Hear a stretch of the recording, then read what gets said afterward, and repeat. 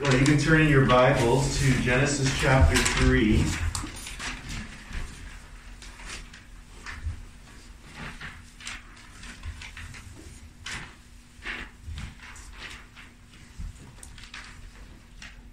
Genesis chapter 3. I'm going to read the whole chapter for us.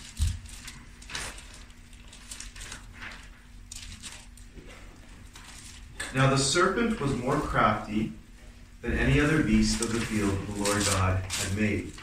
He said to the woman, "Did God actually say, 'You shall not eat of any tree in the garden'?" And the woman said to the serpent, "We may eat of the fruit of the trees in the garden, but God said, 'You shall not eat of the fruit of the tree that is in the midst of the garden, neither shall you touch it, lest you die.' But the serpent said to the woman, 'You will not surely die, for God knows that when you eat of it, your eyes will be opened, and you will be like God, knowing good and evil.' So when the woman saw that the tree was good for food, and that it was a delight to the eyes, and that the tree was to be desired to make one wise, she took of its fruit and ate. And she also gave some to her husband who was with her, and he ate. Then the eyes of both were opened, and they knew that they were naked. And they sewed fig leaves together and made themselves loincloths. And they heard the sound of the Lord God walking in the garden in the cool of the day. And the man and his wife hid themselves from the presence of the Lord God among the trees of the garden. But the Lord God called to the man and said to him, 'Where are you?' And he said, 'I heard the sound of you in the garden, and I was afraid, because I was naked, and I hid myself.' He said, 'Who told you that you were naked? Have you eaten of the tree of which I commanded you not to eat?' But the man said, 'The woman whom you gave to be with me, she gave me fruit of the tree, and I ate.' Then the Lord God said to the woman, 'What is this that you have done?' The woman said, 'The serpent deceived me, and I ate.' The Lord God said to the serpent, 'Because you have done this, cursed are you above all livestock and above all beasts of the field. On your belly you shall go, and dust you shall eat all the days of your life. I will put enmity between you and the woman, and between your offspring and her offspring. He shall bruise your head, and you shall bruise his heel.' To the woman he said, 'I will surely multiply your pain in childbearing. In pain you shall bring forth children. Your desire shall be contrary to your husband, but he shall rule over you.' And to Adam he said, 'Because you have listened to the voice of your wife, and have eaten of the tree of which I commanded you, you shall not eat of it. Cursed is the ground because of you. In pain you shall eat of it all the days of your life. Thorns and thistles it shall bring forth for you, and you shall eat the plants of the field. By the sweat of your face you shall eat bread, till you return to the ground, for out of it you were taken, for you are dust, and to dust you shall return.' The man called his wife's name Eve, because she was the mother of all living. And the Lord God made for Adam and for his wife garments of skins and clothed them. Then the Lord God said, 'Behold, the man has become like one of us in knowing good and evil. Now lest he reach out his hand and take also the tree of life and eat and live forever.' Therefore the Lord God sent him out from the Garden of Eden to work the ground from which he was taken. He drove out the man, and at the east of the Garden of Eden he placed a cherubim and a flaming sword that turned every way to guard the way to the tree of life." Peter, can I just have you pray for us just as we look at God's Word now? Let's pray. Heavenly Father, we thank you for gathering us here this morning.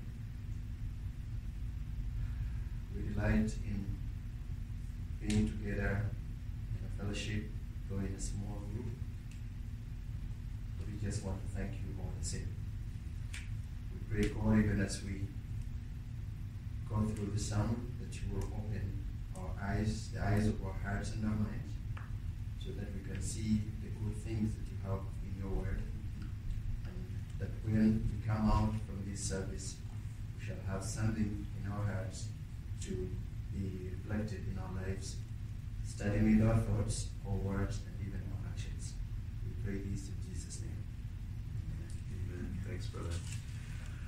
So, does anyone know what this Sunday is the beginning of? Is that today or? Oh, again, yeah, today's Sunday. Sorry, I'm thinking it for Saturday. Sorry, yeah. So today, does anyone know what the beginning of today is? Advent. Advent, yes. Yeah. Shael and Grace, do you guys know what Advent is about? No, it's about Christmas. It's about the birth of Jesus. So, Advent is the season where we prepare ourselves for the coming of Jesus in his incarnation. At our church, during Advent, we usually begin our services with the lighting of a candle, right? Which reflects a different theme at Christmas. And then we usually have one of our members give a reflection on that specific theme. Now, as we can see, that's all been disrupted due to the pandemic. So what I've decided to do is to give us short teachings covering each theme over the next 4 Sundays. So the themes are hope, peace, love, and joy. And today we're looking at the theme of hope. Now, I don't know if there's a more important word for Christians today than the word hope. There's so much happening in our society right now, right? We have the pandemic, but on top of that, we have how the pandemic's being handled. We have the growing political divide in our society. We have the moral decline in our society. Depression is on the rise. Drug abuse is on the rise. Domestic abuse is on the rise. Suicide rates are on the rise. The list could go on in regards to all the things that could easily cause us to lose our hope, to cause us to think that our future is grim. There isn't much to look forward to if our society continues down the trajectory it's headed. This is why I think Genesis 3 is so important for us during the season of Advent and also the circumstances we find ourselves in. Genesis 3 is the biblical explanation for why the world is the way it is.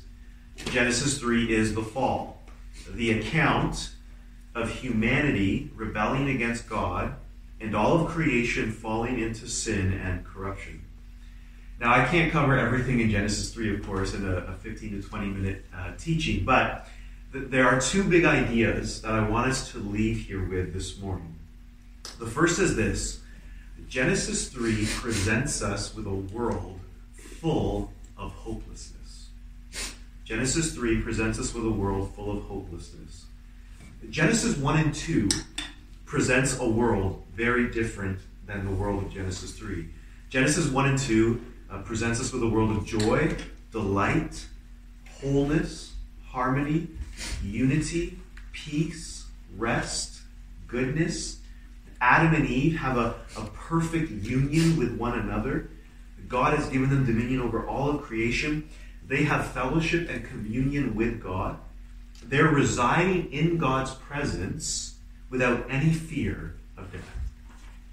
God has declared that all that he has made is good. See, Genesis 1 and 2 is the world in which we long to live in. But as we know, something drastically changes from Genesis 2 to Genesis 3. Eve listens to the voice of the serpent.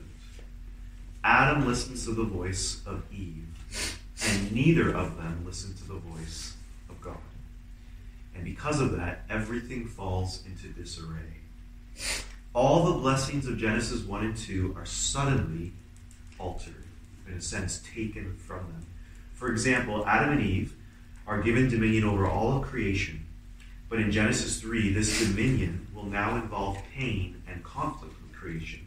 As we read in Genesis 3:17, when God says to Adam, "Because you have listened to the voice of your wife and have eaten of the tree of which I commanded you, you shall not eat of it.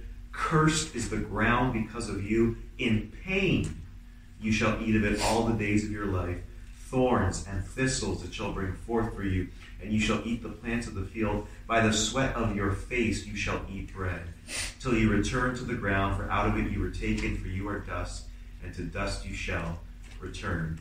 So this dominion that Adam and Eve have over creation is now going to involve conflict. They're going to work the ground by the sweat of their brow. It's going to be in pain that they do this. The ground is cursed because of Adam's sin. But we see also in those very same verses that I just read that death is also now a reality. Genesis 1 and 2 was a world of life. But now Adam and Eve will experience death, right? For you were of the dust, and to dust you shall return.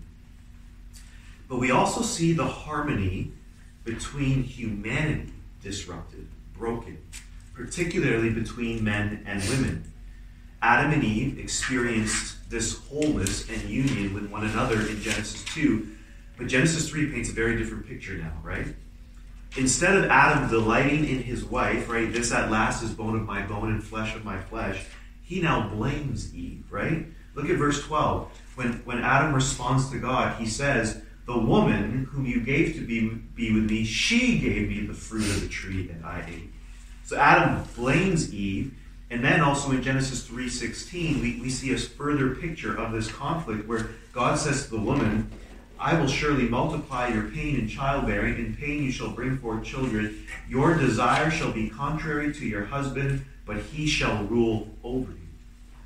See, what's being conveyed here is this, that the harmony between men and women, and really all relationships, will be disrupted. Eve will even have to bring forth children through pain. Relationships between parents and children will be disrupted, broken. Human relationships will be affected because of sin. But this moment of hopelessness isn't just the falling apart of human relationships. It's also the breaking down of human relations to God. Adam and Eve have fellowship, harmony with God. They have peace with God in Genesis 1 and 2. But here in Genesis 3, they seek to hide from God because of their shame. Adam even goes so far as to blame God, right? He says, it's the woman you gave me that gave me the fruit to eat. So Genesis 3 paints a very grim, hopeless picture. Now I want each of us to imagine being Adam and Eve for a moment. You and I, we were born into a broken, fallen world. And so from a very young age, we became aware that not everything in this world is good. But imagine being Adam and Eve, who were created in a world of complete goodness and perfection. And all of a sudden, that's changed. All of a sudden, sin enters the world. Imagine the hopelessness, the despair they would have felt. Imagine the shame and embarrassment they would have felt. Imagine the utter fear of God they would have felt. And not fear of God in the sense of wisdom, but fear of God in the sense of terror. They're now hiding from God. Imagine going from complete trust in your spouse, to all of a sudden distrust and fear of one another. Imagine all of a sudden going from complete confidence in self to complete inner conflict, right? They realize they're naked, and what do? And because of their shame, they seek to cover themselves. They have conflict with creation. You see, Genesis 3 paints a world of hopelessness. It paints our world. But in the midst of this world of hopelessness, there's something else we see at work. There's a small glimmer of hope. There's a beam of light breaking through the darkness. God doesn't leave Adam and Eve without hope, and he doesn't leave us either. We see this in the words that God speaks to the serpent in verses 14 and 15. The Lord God said to the serpent, because you have done this, cursed are you above all livestock and above all beasts of the field. On your belly you shall go, and dust you shall eat all the days of your life. In other words, God is saying to the serpent, you will be humiliated. And then he says this in verse 15. I will put enmity between you and the woman, and between your offspring, or your seed, and her seed. He shall bruise your head, and you shall bruise his heel. Now, I don't have all the time to unpack all what that means, but here's the main point. God promises that there will be a seed, an offspring, that will come from the woman. And this seed will bruise the head of the serpent, but his heel will also be bruised as well. In other words, this seed is going to give a decisive blow against the serpent, while at the same time, through this decisive blow, he will also suffer as well. See, this is why theologians have called this verse 15, the proto-evangelium. That is, the first announcement of the gospel. Now, that's incredible when you think about it, that it's thousands of years before Jesus shows up, but the gospel is already announced in Genesis chapter 3. This is the glimmer of hope that shines through the hopelessness of Genesis 3. God has made a promise that there will be a seed of the woman that will defeat the serpent.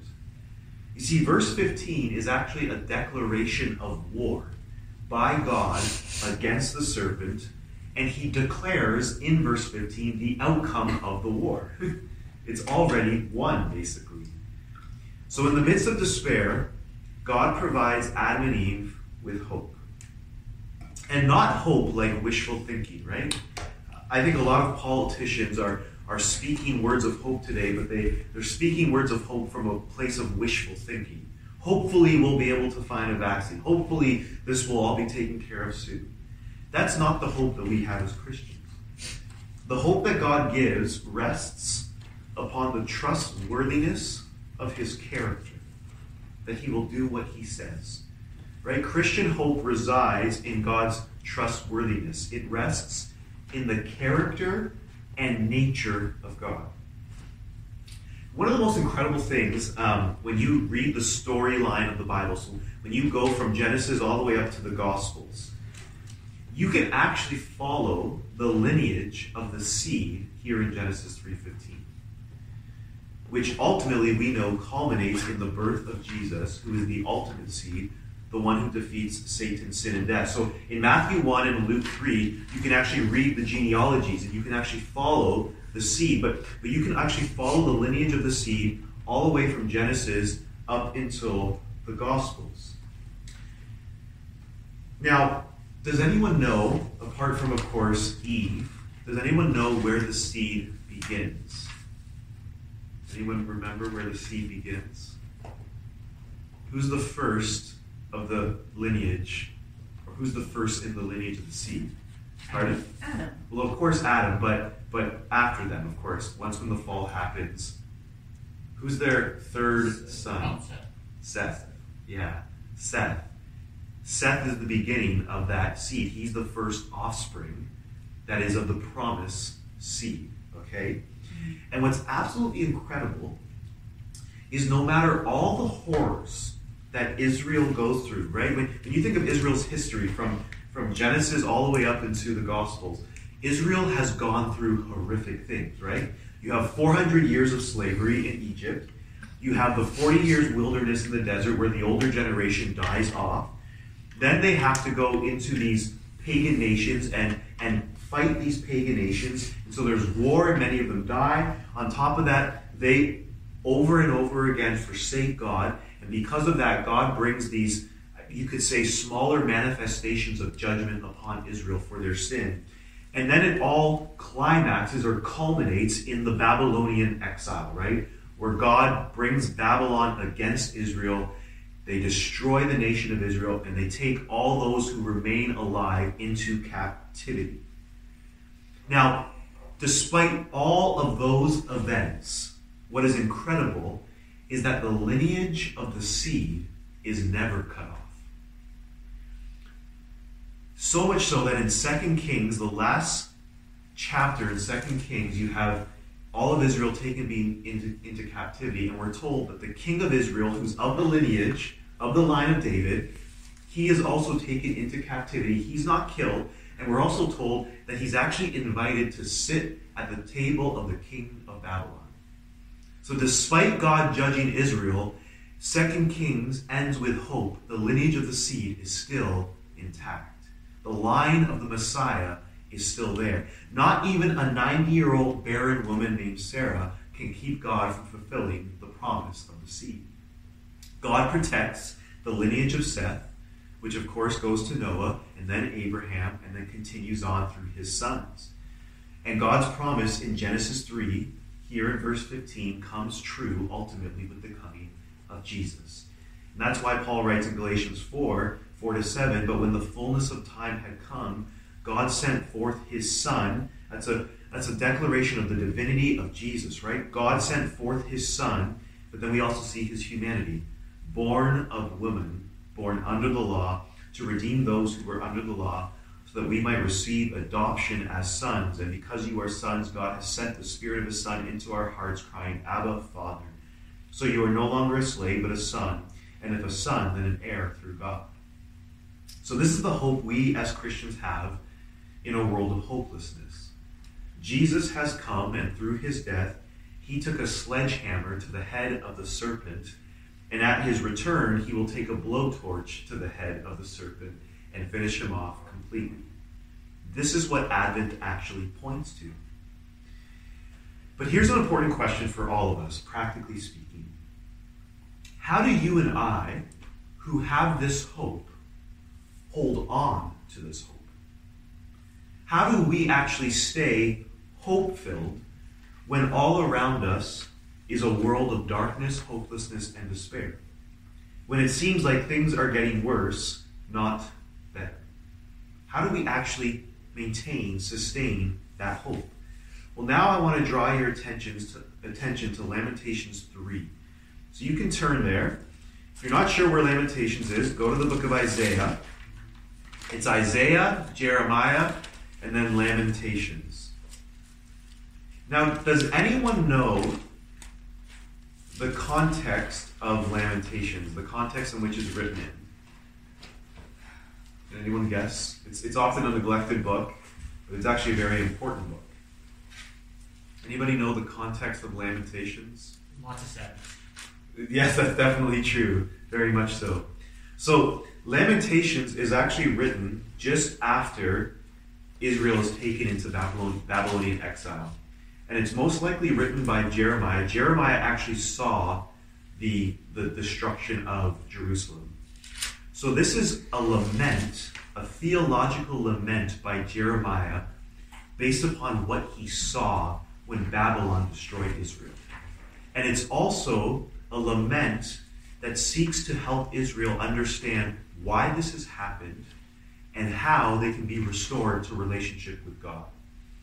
So, God promised Israel for a very long time that he would destroy them if they continued to rebel against him. And he promised that he would send the Babylonians to destroy them because of their sin. And so Jeremiah has actually seen the utter horror of Israel being destroyed at the hands of evil Babylon.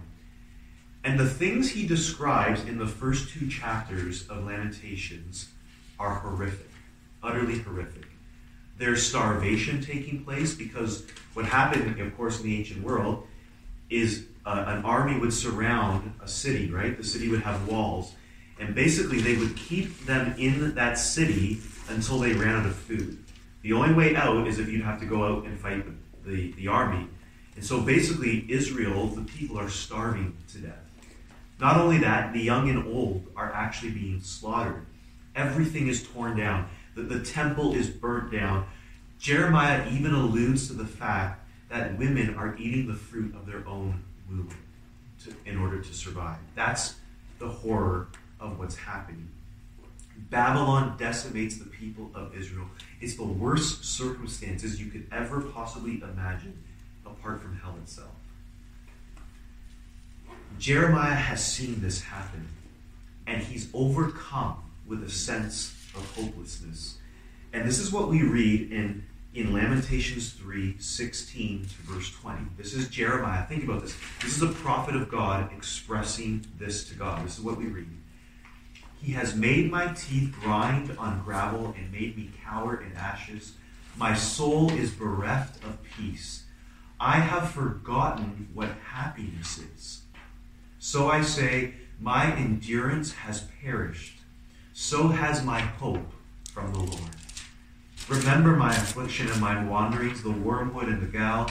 My soul continually remembers it and is bowed down within me. Jeremiah, this man of God, actually is expressing that he is lost. He has forgotten what happiness is. That his endurance has actually perished. That he has lost his hope from God. This is a man of God. Now here's the question. How does Jeremiah fight for hope in the midst of hopeless circumstances? Well, this is where verses 21 to 24 are key. Look at verses 21 to 24. This is the key line. But this I call to mind, and therefore I have hope. What does he call to mind? The steadfast love of the Lord never ceases. His mercies never come to an end. They are new every morning. Great is your faithfulness. The Lord is my portion, says my soul. Therefore I will hope in him. You see that? He intentionally calls to mind, focuses his mind on who he knows God to be. But this I call to mind. That is, he's active in focusing his thoughts on who God is and what God has done. Now, I think this is really important for this. Let me say this. Hope will not be sustained or maintained in your life by giving all of your focus and attention to all that's going on around us. Now, I'm not saying stick your head in the sand and be ignorant. No. It's good to be informed. But being informed is different than being consumed. If you're going to be consumed with having your thoughts on God and what he has done for us in Jesus Christ, especially this Christmas season. And then be informed on what's going on in our world. See, brothers and sisters, we have an unbreakable, unshakable hope in Jesus Christ. But it's only by fixing our hearts and our minds on that hope that we'll be able to have hope in the midst of hopelessness. So let me pray for us. Lord, we thank you for the hope that we have in Jesus. That in the midst, Lord, of a world of hopelessness and uncertainty, we know that our hope in Christ is sure. It's unbreakable. It's imperishable. So I pray that you would help us to fix our minds on the hope that we have in Jesus. That he is the one who has defeated Satan, sin, and death. And we pray this in Jesus' name.